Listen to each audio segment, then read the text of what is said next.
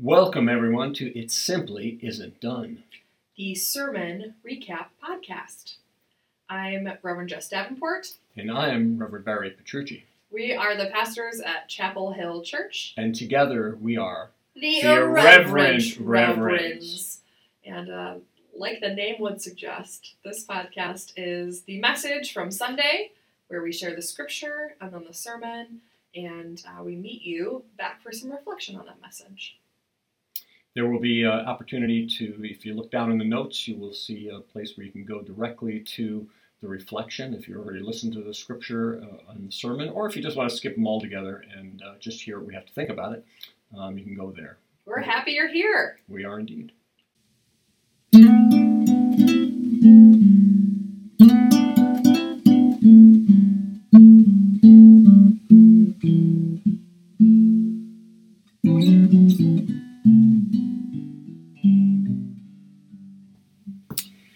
Well, welcome. We've just completed the second week of Easter. Yes, it is Eastertide, and we started a new series this week. It is Eastertide. Yes, it's called Now I Lay Me Down to Sleep, Growing in Prayer. It's the longest title we could come up with, so Yes, we tried longer, but we really had to stay tuned for the next one, see how we go.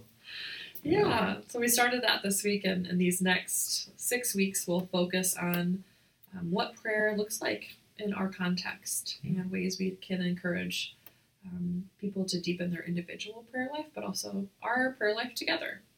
And you started this week with a reflection that was called what? Pray without ceasing? Pray without ceasing? Question mark. Question mark. From First Thessalonians, Paul's first letter to the Thessalonians, maybe his first letter ever. Yeah, yes. All right, well, stay tuned. Listen to the scripture and the sermon, and we'll be back here after you're done. Mm-hmm. Friends, our scripture today is from 1 Thessalonians. We're in chapter 5, verses 12 through 28. Hear now these words. But we appeal to you, brothers and sisters, to respect those who labor among you and have charge of you in the Lord and admonish you. Esteem them highly in love because of their work. Be at peace among yourselves. And we urge you, brothers and sisters, to admonish the idlers, encourage the faint-hearted, help the weak, be patient with all of them. See that none of you repays evil for evil, but always seek to do good to one another and to all. Rejoice always. Pray without ceasing. Give thanks in all circumstances, for this is the will of God in Christ Jesus for you. Do not quench the Spirit. Do not despise prophecies, but test everything. Hold fast to what is good. Abstain from every form of evil. May the God of peace himself sanctify you entirely, and may your spirit and soul and body be kept sound and blameless at the coming of our Lord Jesus Christ. The one who calls you is faithful, and he will do this. Brothers and sisters, pray for us. Greet all the brothers and sisters with a holy kiss. I solemnly command you by the Lord that this letter be read to all the brothers and sisters. The grace of our Lord Jesus Christ be with you. A word of God that is still speaking. Thanks be to God. Amen. Let's pray. Gracious and holy God, may the words of my mouth and the meditations of all our hearts be acceptable in your sight. For you are our rock and our redeemer. Amen. Well, the only consistent thing I do from the Skit Guys video, I am a hand squeezer. At the end of prayers, I do that for our family. I don't work in the other ones, and maybe I should. Hopefully that was a jovial entryway in talking about what our prayer life can look like together and some common misconceptions we might have or aches we might have in our heart about our particular prayer life. We are starting a whole series for Eastertide. That's the time right now until Pentecost in May that focuses on prayer. And we're calling it Now I Lay Me Down to Sleep, Growing in Prayer. So 6 whole Sundays digging into this topic. This is really important for a community like ours. We are theologically progressive, so prayer in churches like ours looks a little bit different than some of our neighboring churches from other traditions. Sometimes folks perceive the prayer life of progressive, mainline Protestant churches to be kind of weak or downplayed, or sometimes folks will be like, well, you're a pastor, you're not one of the pastor at one of them praying churches, we're not a praying church.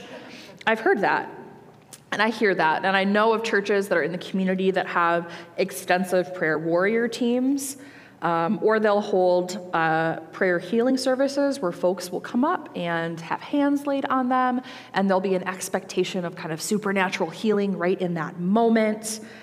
And I want to be really clear, those are really important for people. If you come from that tradition, or if that is meaningful for you, that is wonderful. That is incredible.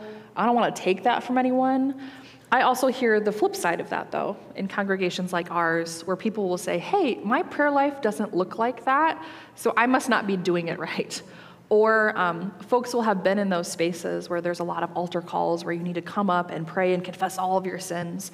And folks have found that really emotionally manipulative, right? So there are kind of two sides of that. So I don't want to take anything away from someone if that is how you pray. If you're someone that has the gift of tongues and you want to, go for it, do your thing. And we have a little bit of a different understanding of prayer, and I'll get into this a little bit, but it really hangs on the difference of understanding our prayer life as either supernatural or in the mystical realm. And I want to get into this a little bit because we're a part of a theological stream and a theological tradition where our prayer life looks a little bit different. And there are others who are from a theological stream or a theological tradition where prayer looks a particular way. Both are meaningful and good. The absence of one or another does not need to denigrate one or the other. Is this making sense? Friends, we are a praying church, okay? Our prayers might not look the same. Our expectations might look a little bit different. We will lay hands on folks. It'll usually be for different reasons. When we commission someone, if they're going forward to do something, our expectations of healing and restoration might look different. I would never say to someone, hey, if you just were to pray harder right now in this moment, a miraculous healing might occur. It might. I don't know what God's going to do, right? But that is not an expectation of me to say, hey, if you just prayed harder, that will be a particular outcome. That's not really how we understand prayer in this space. And I want to talk about that. If we don't have the kind of boisterous, more charismatic understandings of prayer, what do we have? What does it look like? What is our theology, practice, and expression around prayer? What is prayer for us? Well, I'm so happy I asked. At its most fundamental level, prayer is the intentional seeking of a relationship with God. Right? We're Methodist, so we would use a term, means of grace. We understand prayer as a means of grace, a means of God to give God's grace to us in a space where God might confirm, strengthen, quicken our faith as disciples. It's the reaching out of this relationship. I personally define prayer as seeking alignment with the Holy One, right? Knowing that as humans, we are made in God's image. We have the spark of the divine, yet we are not God. And we are called to intentionally seek out that alignment. And other traditions have that more supernatural flair of their understanding of God, right? And when I say that, I mean literally the word supernatural, right? Above nature. There are some traditions where God is out and above and somewhere else, and that God interacts with humanity in supernatural ways. Here, in this space, we understand God to be a little more mystical. Sure, God is above, God is below, God is here right now, God is in all sorts of spaces, and we don't exactly understand how prayer works. So it would be hard for me to say if you were to only pray harder, because I don't really know how prayer works. I'm a little suspicious of people that say they do. I don't know what that looks like. I know that we're called to do it, and I know to the extent I can understand prayer working, I think it does. I have felt changes in myself. I have felt my countenance be different. And answers to prayers can be tricky and hard. And we're going to get into all of that within this series. And I know that distinction of mystical and supernatural, it's pretty nuanced, but I think it's helpful for us to understand our relationship with God and where we are praying. So what do we do when we get a scripture like this one today?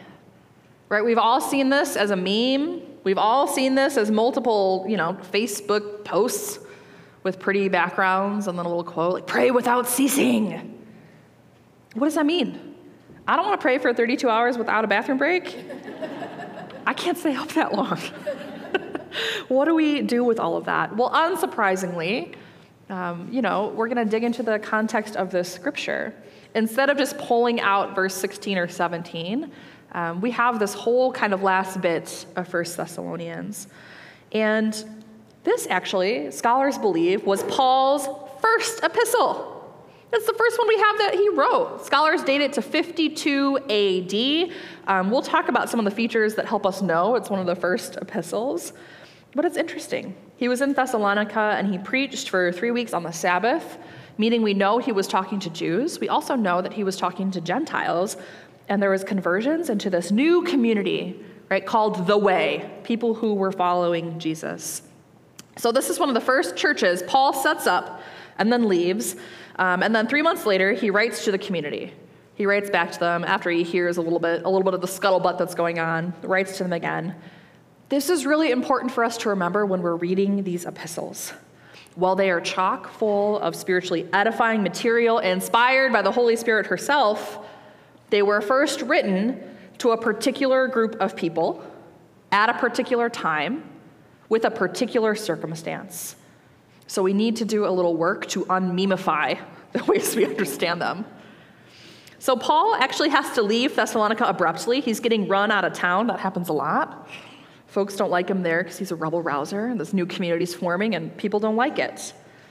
So he spends, the first part doing the regular greetings. He talks about Timothy coming. Really, a large portion of the entire letter is him saying, hey, don't believe the rumors you're hearing about me. It's him defending himself, saying, hey, no, I'm not those things people are saying. This is what I'm about. You're going to hear these things. I'm being persecuted. And he knows that some of them are too. And then we get a little bit of this even within our passage when he says, hey, stay blameless until the coming of Christ. But he has a bigger section above this that explains what people were thinking at this time, members of the Way. They were thinking that literally at any moment, Jesus was going to come back. Literally any moment. He was going to come again, and you could be converted, and then bam. So within your lifetime, he says, before you are dead, Jesus will come back. And he kind of explains, hey, folks that have already died, they'll come too, it'll be okay. He's reassuring people. So I don't know about you, but if I was thinking that Jesus was going to come back any moment, I would have maybe a little bit more stamina to pray without ceasing. Right? We've had 2,000 years to think about this. Jesus might come back at any moment, but our understanding of what this scripture might mean for us, not as the Thessalonians, has changed a little bit. Another reason we can tell that this is one of his first letters, and I love this, do you all know the other times, like in Romans especially, where Paul just has these long lists of things you cannot do? No, you cannot, none of this, no, no, no. Well, in his first letter, he's actually really sweet. He's like, hey, here are all the things you should do. You should rejoice always. It'll be great. You can tell his style changed as he was dealing with churches and people more to give them these long lists of things they can't do. But we have this really aspirational list. Rejoice always, pray without ceasing, give thanks in all circumstances. It's really beautiful. And I think it's no coincidence, he's a really good writer, that he puts all of those three together. There is something about those three, praying, rejoicing, and giving thanks. All right, they're similar in some particular way, and he wants us to consider that. What's hard about this is that we affirm that our prayers are occasional, right? We don't pray without ceasing. In terms of our formal prayer life, that would be hard. Some of us have to drive, take care of small children, sleep, operate forklifts, things that would make it complicated if your mind was elsewhere. So we pray occasionally. We don't give thanks in all circumstances. Some circumstances are worthy of other responses, which is not to say that a lament can't be a prayer, right, or a place of gratitude, but not all circumstances are saying hey, I'm going to give thanks right now. Paul is calling us into an aspirational way of being. These new members of this new church, learning how to follow Jesus, are called to be fashioned in the patterns and the way that Jesus wants us to be, to call us into that space. Last week, I preached about being in the posture of hope, right? This builds on that. This is part of the posture of hope. Sometimes we need to adjust our posture a little bit, but can we sit in a posture of hope? Can you sit in a posture of gratitude? Can you sit in a posture of rejoicing? When was the last time you rejoiced?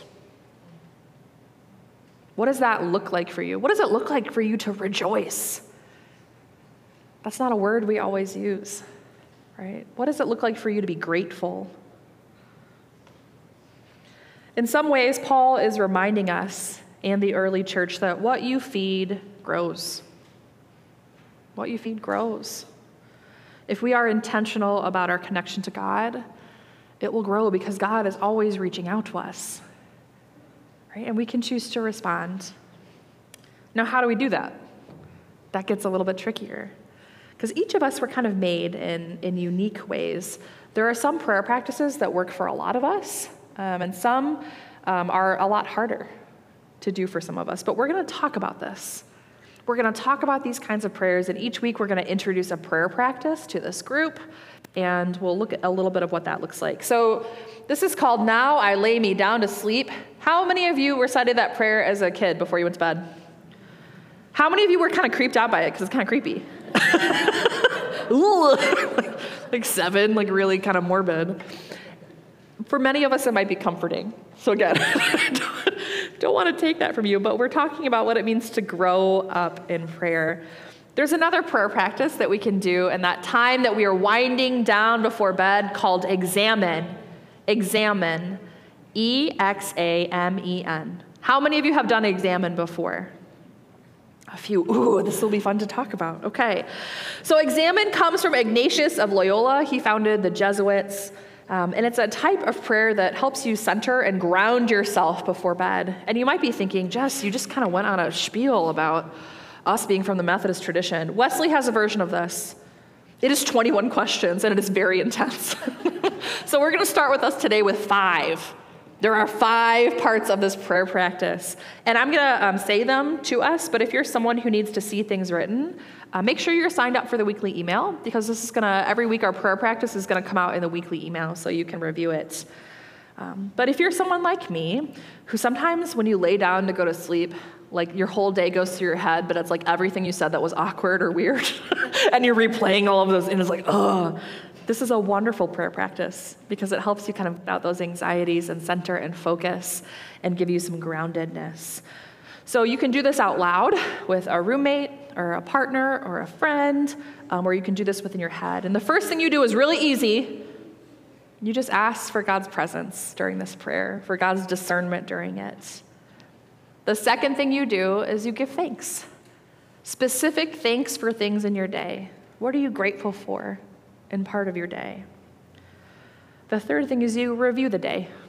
You look at the good, the bad, the mundane, the neutral. The fourth is you confess anything you need to get off your chest. Any shortcomings, anything you want to make sure to attend to or correct. And then the fifth thing is you look forward to your next day. You pray for the specifics of your next day. That is a 700-year-old prayer practice that is still really relevant and grounding. And I would encourage you, if you haven't done it, to give it a try. Let's see, I already mentioned, yes. If you're not, the one thing I will add, did I say you can sign up for the weekly email on your Connect card? If you don't have the weekly email and you want this, or you want to know what this prayer practice is, you can just click a little box on your Connect card. And as we close for today, I want to share a story that I heard in the movie Shadowlands. I don't know if any of you have seen that. It's a depiction about C.S. Lewis, the British writer and maybe theologian, and his romantic relationship with the Jewish American poet Joy Gresham. These two, they meet, they fall in love, and they get married. And shortly after their marriage, Joy finds out that she has a really aggressive form of bone cancer.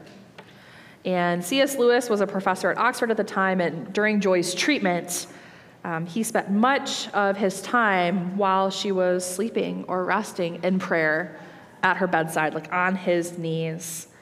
And then her cancer went into remission.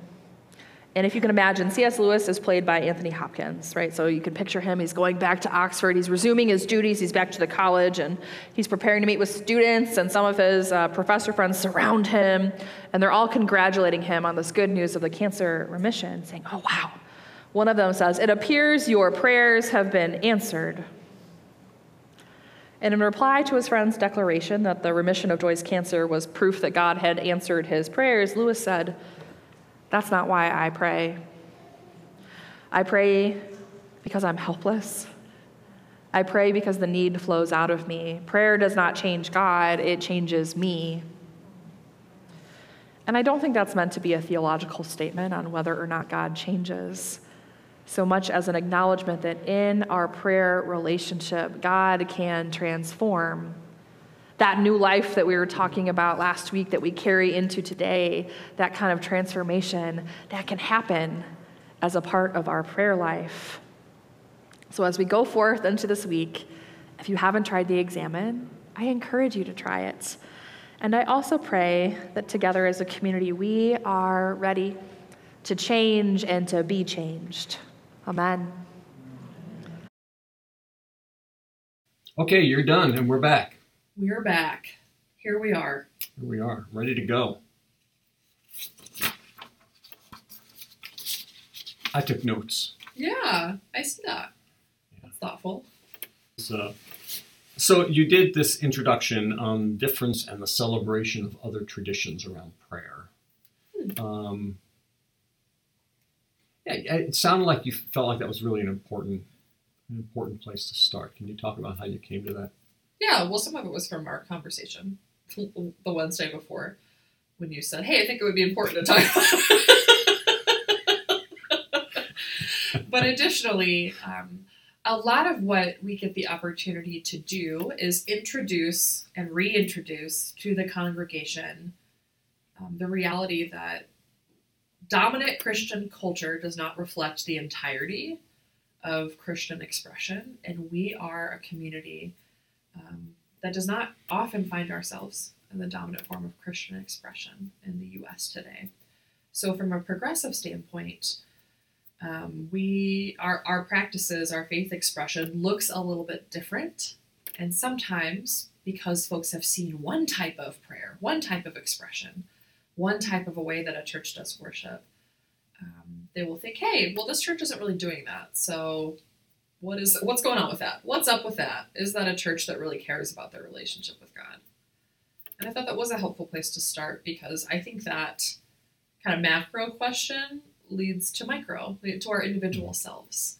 If our prayer life doesn't look X, Y, or Z, are we somehow, is it imposter syndrome with our Christianity? So that was kind of the macro to micro lens I wanted to take us through. So sometimes we get pushback as progressive Christians, right? And I think prayer is one of these areas where folks assume that if we don't follow what they consider to be the central tenets of the faith, then how on earth could we possibly pray and expect God to do anything in response to our prayers? Say more about that. Well, I think that often times people think that progressives are somehow weaker in faith. And so, I was talking in the, I'm doing an adult class aligning with what we're doing in Sunday school. I was talking about the needlepoint that was at the top of the stairs of the church that I served in Grand Rapids that said that prayer is the lever that commands the hand of God.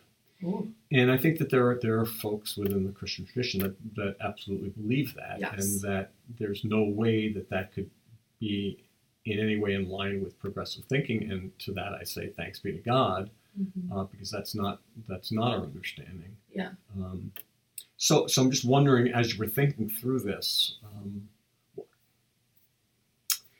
what's the kind of balance that you took, or you think we should take, between the kind of pushing people into broader ways of thinking about their faith and prayer in particular in this case, and also making it okay for them to stay in whatever place they find themselves in relationship to prayer.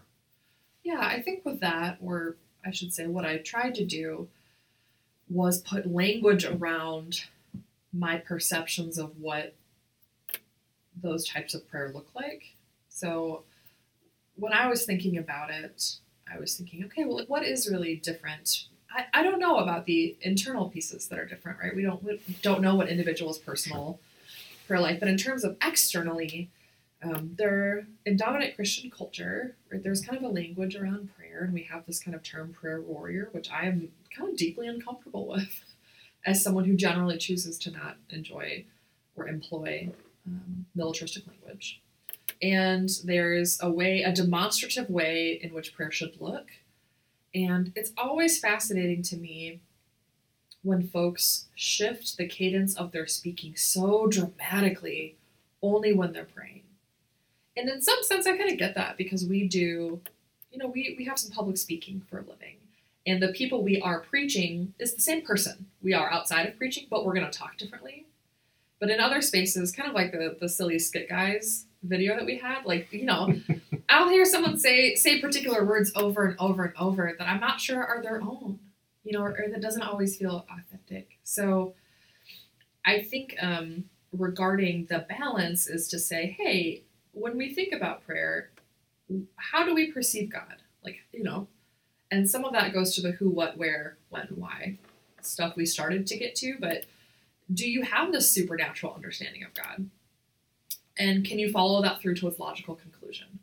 If you have a supernatural understanding of God, where God is mostly supernatural, I think, above nature, then at some extent, if you're praying to a God that can, and you expect to interact with humankind in miraculous ways, what happens then when God doesn't? What do we do with that? And how do you kind of take that through? And I'm not really one to say that God can't interact with humans in miraculous ways. I don't know.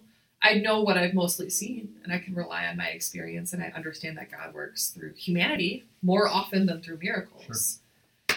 But I'm not sure that I would ever attribute someone's power of praying to those, if that makes sense. Yeah.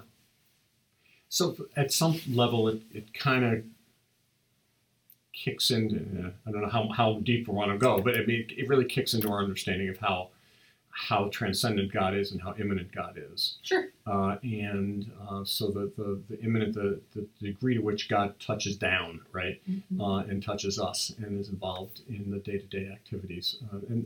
That balance really does have implications for how we understand our prayer life and what it is we're expecting to have happen as a result of, how often. So I'm with you. I don't rule out the possibility that God operates in ways that I do not understand, and miraculous occurrences are part of that. I don't need to understand that. Do I need to expect that will happen if only I pray in the correct way? That's where I think we get into trouble as people of faith. And to that extent, we've seen folks abuse that. Right? Sure. We've seen people, leaders, folks in power, pastors like us and churches, abuse that thought for financial gain, for just general emotional manipulation over congregants. So it just can become intense if that's kind of where you go, and how do we draw that out, and who has the power in that situation.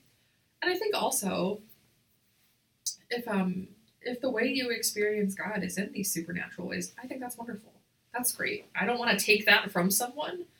I would say, hey, here is a way that I would see this. Here's what you're going to hear as the kind of predominant understanding of this faith community. And can those things live together for you? Can they live together? Are you willing to be open to other expressions or other experiences? Because the flip side is when folks come to us and say, why aren't we doing X, Y, and Z in some way? Like, this church is not as faithful. Yeah. And that's really what I kind of take issue with, because we don't look a particular way. There's questions about whether we're faithful or not, or, good Christians or X, Y, or Z. Yeah, and I certainly, as a leader within that church, I'm not thrilled about that. At the same time, I'm also not thrilled with the self-harm that I see coming with people that believe that God is primarily operates in miraculous ways. Yeah. And it's just, it's my problem if God's not coming through for me in my prayers. It's a problem with me and the way I'm praying or who I am or what I've done. And that is an incredibly guilt or even shame-inducing thing. That I do have problem with.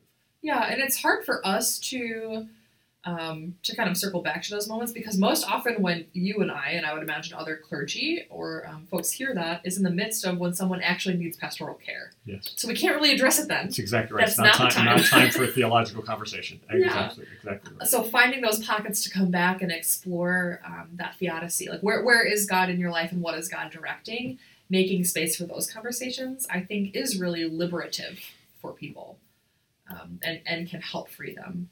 And there is also a reality that I think how can we hold thoughts for ourselves and hold space for other people, and what can that all look like? You know, a constant of progressive congregations is that we understand ourselves to be on a journey. Like there's not a destination where you've made it as a Christian. So there's not a particular prayer you say and you're in and you're it. Like you're always in to the extent you want to be in, and we're always growing together. Yeah. So that the continuum of that is a little bit different, and that we have the expectation that, we're going to keep growing in this.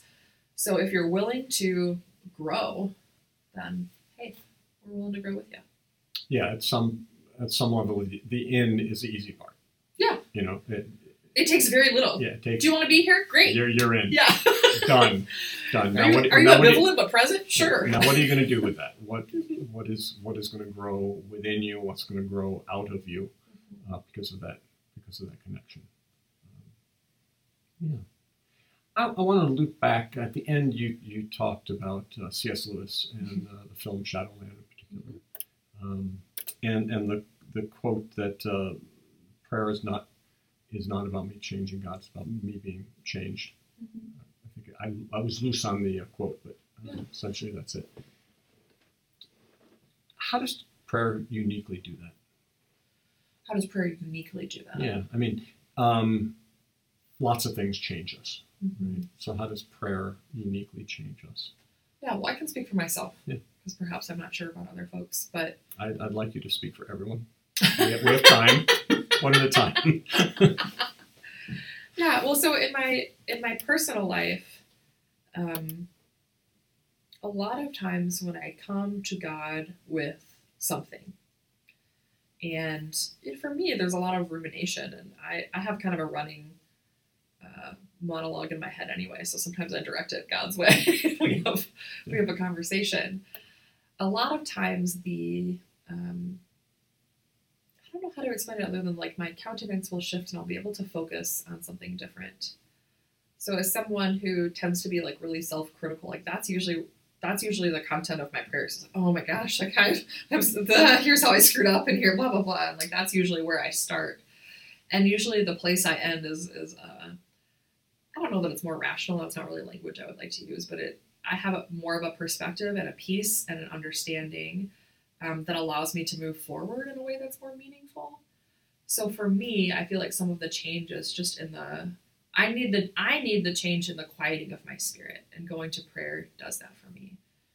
I'm sure I'm not alone in that being a characteristic of folks' prayer life, but I'm sure there are other people that have other needs that are kind of quote unquote answered in prayer. So when I talk about having an answer to a prayer, a lot of times the thing I come with is not really what I'm seeking an answer for so much as how can I respond in a way that is in line with who I understand Christ to be. And most often it's trying to be a little gentler with myself and other people. That other people are a result of me being more gentle with myself. I'm a better person to others too. So that's how I would say that. Cool. What would you say, Barry? No, that resonates with me. I mean, what I find is that that my prayer life will often go to prayers for others and frequently prayer for myself or something I'm struggling with and really kind of needing my hands, about what to do. I'm perplexed about something. And ultimately the prayer leads me back around to what can I what can I do that I'm looking to God to give me something, and really what I need is I've had all along, and part of it is as you say, being gentle with myself and in accord with others. But it's also being present in a way I hadn't been, because I'm looking externally for some kind of solution when I'm part of it. So yeah. Yeah, at the risk of being a cheesy pastor, I'll know that when I can identify the fruit of the Spirit within myself, or I'm more readily able to identify within others, like that's when I know, like, oh, this prayer has been answered. Not in the content, not in whatever we're dealing with, but in the ability to work through that with someone, and the ability to be patient and loving and generous. And more often than not, it's about going to more prayer, because I haven't gotten there.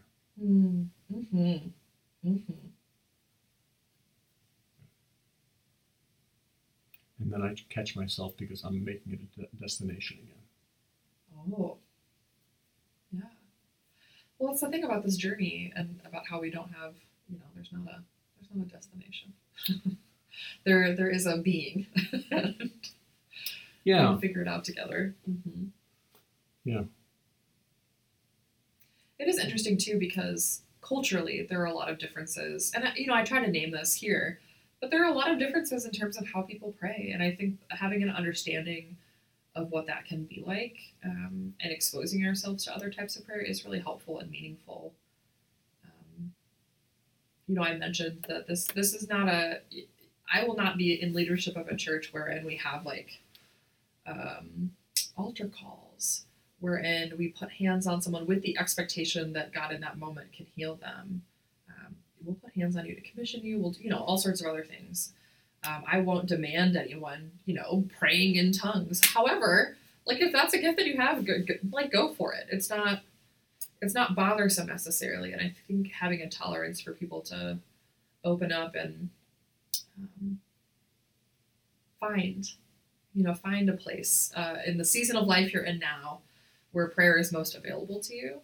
That's hard work, and it's meaningful work, because it's not going to be the same through every season. Yeah, in my class on Sunday, it was really interesting to listen to folks talk about their experience of prayer and questions that they wanted us to address over the next 5 weeks. And a lot of interest in what's going on in prayer in other world religions. Yeah. And a lot of interest in what's the difference between prayer and mindfulness and meditation, Sure. And how does that all work together, because there's so much in our culture right now is around mindfulness and meditation. How are those different? Well, that's really fascinating, because a lot of those things were westernized and kind of ripped off from Eastern religions, taking all of the religious elements out. Yeah. Which is also not to say there is a stream and sect of Christianity where that has always been a part of it as well.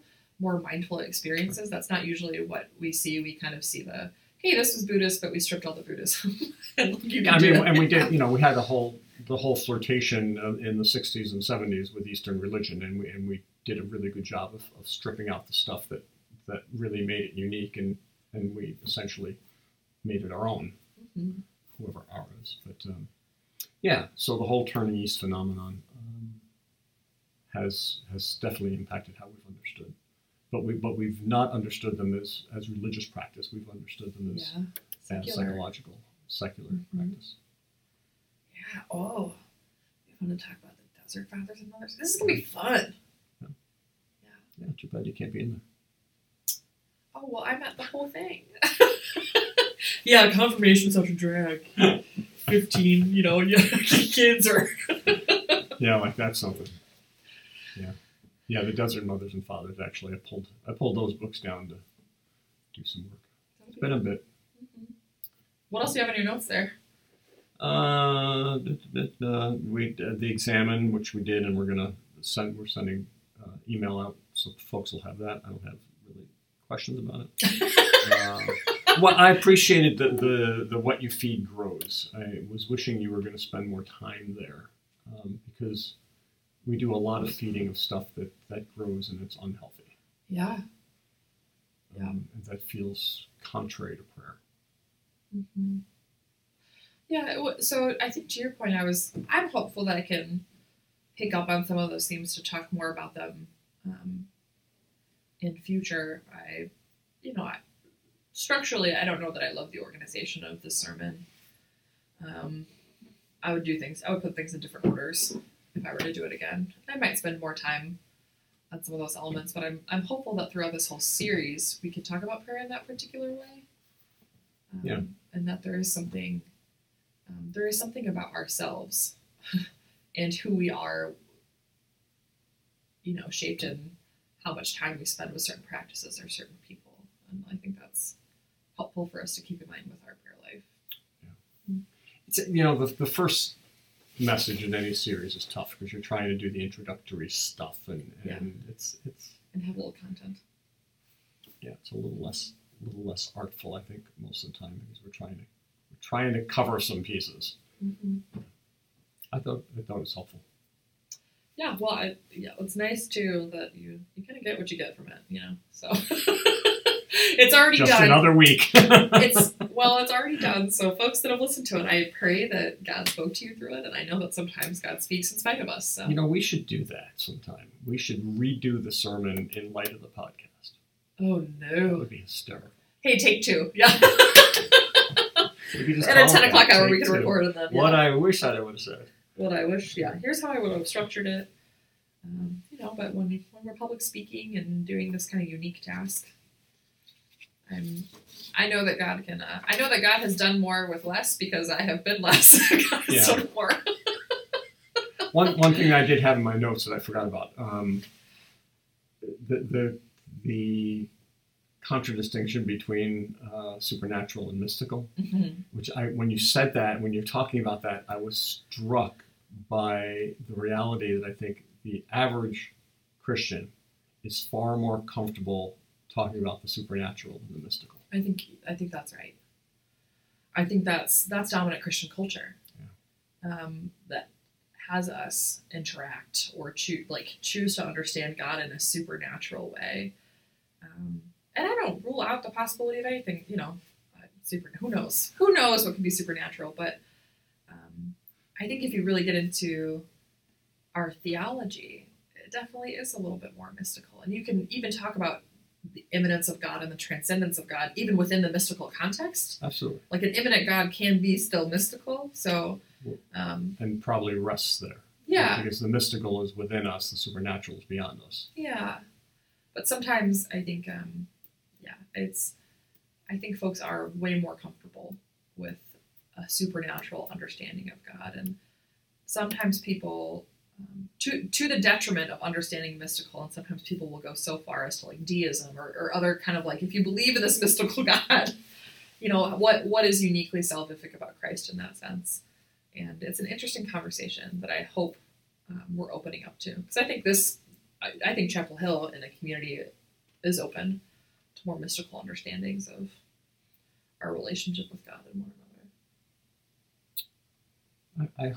I hope you're right. Perhaps we'll see. Indubitably. Well, friends, if you've stuck through this, God bless you. How you've done that is mystical. That's all. Yeah. Next week, Barry is preaching. We're digging more into the who. Who are we praying to? What does this relationship look like? The name of God, and we're going to do a video with all the names of God in all the world religions, and what is it to name? And we get everyone's favorite supernatural shrubbery story. Speaking of supernatural, Moses and the burning bush. Supernatural shrubbery. Yep. It's hard to say. Yeah. Well, we'll see you next time. Stay tuned.